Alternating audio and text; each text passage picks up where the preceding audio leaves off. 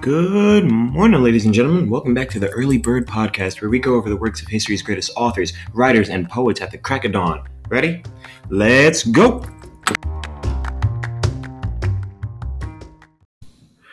Okay, so today, widely requested, we're going to talk about Hamlet by Shakespeare.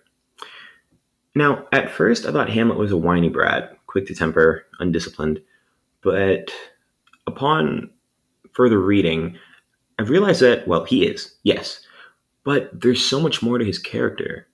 He's on a journey to restore his family's honor. He's dealing with an immense pain and emotional weight that nobody else around him can understand.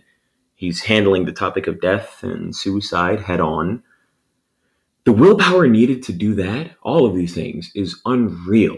He could have quit at any time, but he didn't, and that's what I respect about him. And his bipolar personality is a result of these stresses. I really understand where he's coming from. Now, guys, you know me. I like getting you on the same page as I am on the book. So I'm just going to give you a quick summary. So when we actually go over it, you'll understand what I'm trying to say to you. Even though some of you may have read this book already, I guess we'll just give you a quick rundown. Now, literally, I kid you not. This is not a joke. This is real. And those of you who have read the book know this. The book literally drops you off here. The King of Denmark reappears as a ghost to inform his son that he has to avenge him by killing his uncle, who is married Hamlet's mother, and taking the throne as king. How do you even comprehend this? This is an insane place to drop you off in the book. Just to begin, this feels like there were 4 books before this. If you thought that was a big bomb to drop on us, imagine how Hamlet felt. It sucks. I feel betrayed. I feel betrayed reading that. His family, his only family, his mother married his uncle, and his uncle married her with virtually no time in between, killing his father. He killed his own brother to take the throne and marry his wife. That's grimy on both ends. If I was Hamlet, I would feel so betrayed. That sucks. If it were me, if I were Hamlet, I probably would have gone the same route that he did. Now, keep this in mind. This is a Shakespeare book. The main character is smart. You know what? Let me take that back. Not all Shakespeare characters are smart. But Hamlet's really smart. He's a genius. That's why he's a prince. So his plan, basically, to get revenge on his uncle and kind of his mother, since they're a thing now, is he hires a playwright. And that playwright is to write a play resembling the way that Claudius killed the king, or the past king, Hamlet's father. That's smart, because Hamlet, his plan basically is to see the king's, or the new king, Claudius, his uncle's reaction to the play when the person who is supposed to be Claudius kills the person that is supposed to be his father. And if he shows immense guilt, that means he did it, which, plays out pretty well. I like that. Now, the logical next step after figuring out that your uncle killed your father would probably be to confront him, right? Now, mind you, this is a Shakespeare novel, so not everything goes to plan. Actually, the majority of things don't go to plan.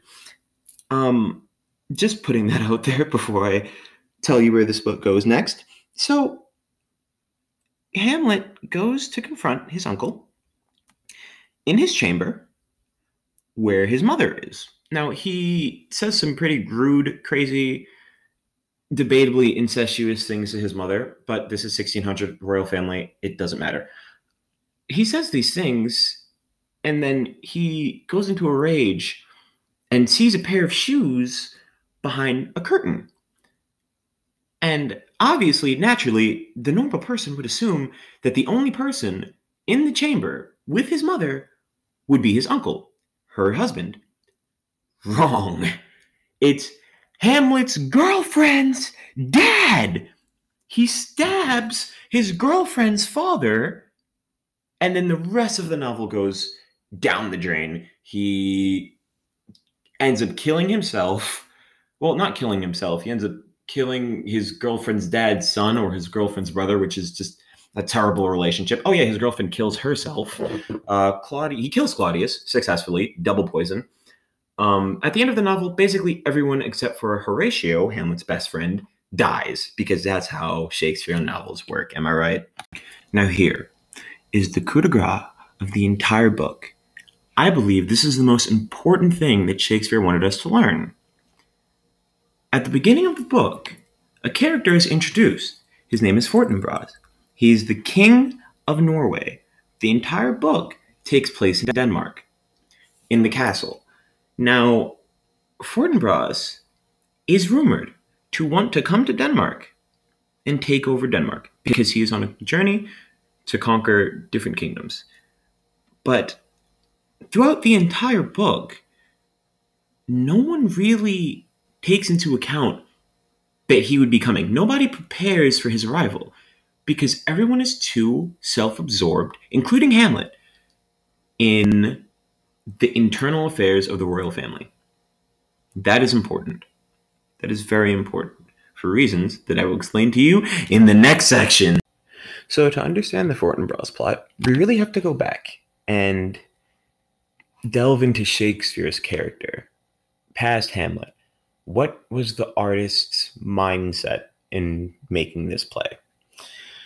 So yes, of course we know that Shakespeare was the most recognized playwright of all time, not even just in his time. He's known for his dramatic plays and poems. He's the king of sonnets, and he was an actor. He designed and built the Globe Theater that most of his plays are performed in. But we have to understand about the historical significance of different characters and their roles in the play. During the time, Shakespeare had to go through the bubonic plague. The royal family was a mess. Catholics attempted to blow up the king and parliament. Queen Elizabeth died, or she was aging, and people didn't know who was going to take the throne. Mary, the Queen of the Scots, had been executed 20 years before all that. The Spanish Armada was destroyed. The Golden Act was implemented. So many things happened. Not to geek out, but it was just a very, very tough time for everyone, including the royal family. People looked at the royal family and they saw weakness at a time. And you never want your royal family to be weak because they represent you as a country. So now that you have that background, put yourself in Shakespeare's shoes. How are you, as an artist, able to let your community know, warn your royal family? Because the royal family was a frequent, not flyer, just they frequently attended his plays.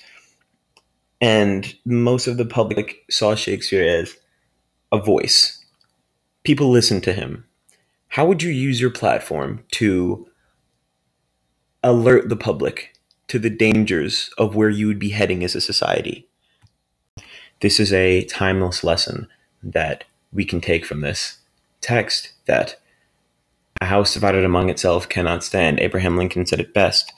Hamlet's house could not stand, so they were invaded by Fortinbras after the entire royal family killed themselves. And same thing in 1603, Queen Elizabeth dies, and James VI of Scotland comes in and takes over England, just as Shakespeare predicted, because the house could not stand among itself. To be or not to be, that is the question. This soliloquy was so impactful. It is basically the backbone, in my opinion, of Shakespeare's literature. Whenever you think Shakespeare, you think of this scene. Am I right or am I wrong? To be or not to be is to live or not to live, to exist or not to exist. Hamlet contemplates this idea of dying consistently throughout the play. The real question is, why doesn't he kill himself? And well, my opinion on that is that he wants to complete his mission. There are several things tempting him to kill himself throughout the entire text. From the loss of his father, the betrayal of his mother. He doesn't want to be here anymore, but the promise that he's made to his father to avenge his death keeps him going time and time again. whenever he contemplates death, or he says, I don't want to do this anymore, I think there's also a fear of death in that. He doesn't want to die yet, not only because he has to fulfill his promise to his father, but also because he's afraid of death. And I think we can see that in his conversation with the skull of his old friend. Even more impactful, in my opinion, than the to be or not to be soliloquy was Hamlet's conversation with Yorick's skull. Now, Yorick was the court jester to Hamlet's father, the king, and him as the prince when he was younger. And he recalls many happy, fond, lively memories with him. But upon looking at this skull, he can't find that anymore. The skull is devoid of all life. It's a skull. And Hamlet calls to this very important fact that the skull has no life. All of the fondness and joyfulness of Yorick is no longer in that skull. It looks like any other dried old piece of bone. There's no Yorick left in the skull. Hamlet even goes to say that Alexander the Great and all of his achievements resulted in this. Yorick's skull and Alexander's skull look exactly the same. No matter who you are, you're always going to end up just like this. And this is the most tempting thing for Hamlet in terms of his conscience and his relationship with death. Hamlet knows that when he dies, no matter what he does to avenge his father, in 500 years, none of it will matter. Because at the end of the day, him and everyone in the court, everyone in that city, everyone in the world will end up exactly like that skull. One of the things that I love most about Hamlet is that it can be applied to so many current or past events. Civil War, a house divided among itself cannot stand. Perfect example of a lesson that Hamlet can teach you. A house divided among itself cannot stand. This idea of unity against a common enemy, or unity together, standing strong, is even more important today. The Capitol insurrection was a travesty. People got hurt. Some people died. But it shows that when we're divided, when we cannot stand together as a house, as a country, historically speaking, and through Hamlet, we can see that when we are divided, we cannot stand together. And when we cannot stand together, we lose every single time. Hamlet is an experience that I recommend everyone read. This book is fantastic. It's relevant throughout every age you read it.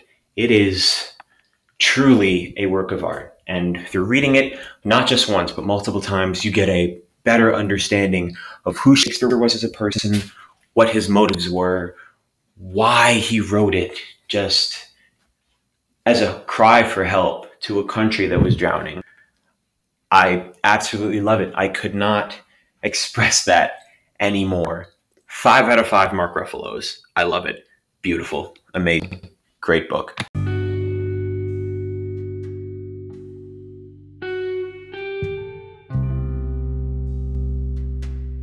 Before we close out, you guys know that you got an early bird. Would love to have a quick shout out for our big fans out there.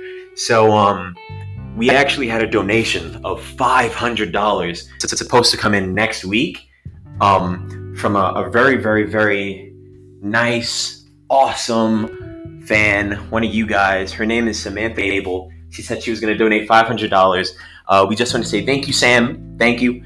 And we'll see you next time out on the air. Later, guys.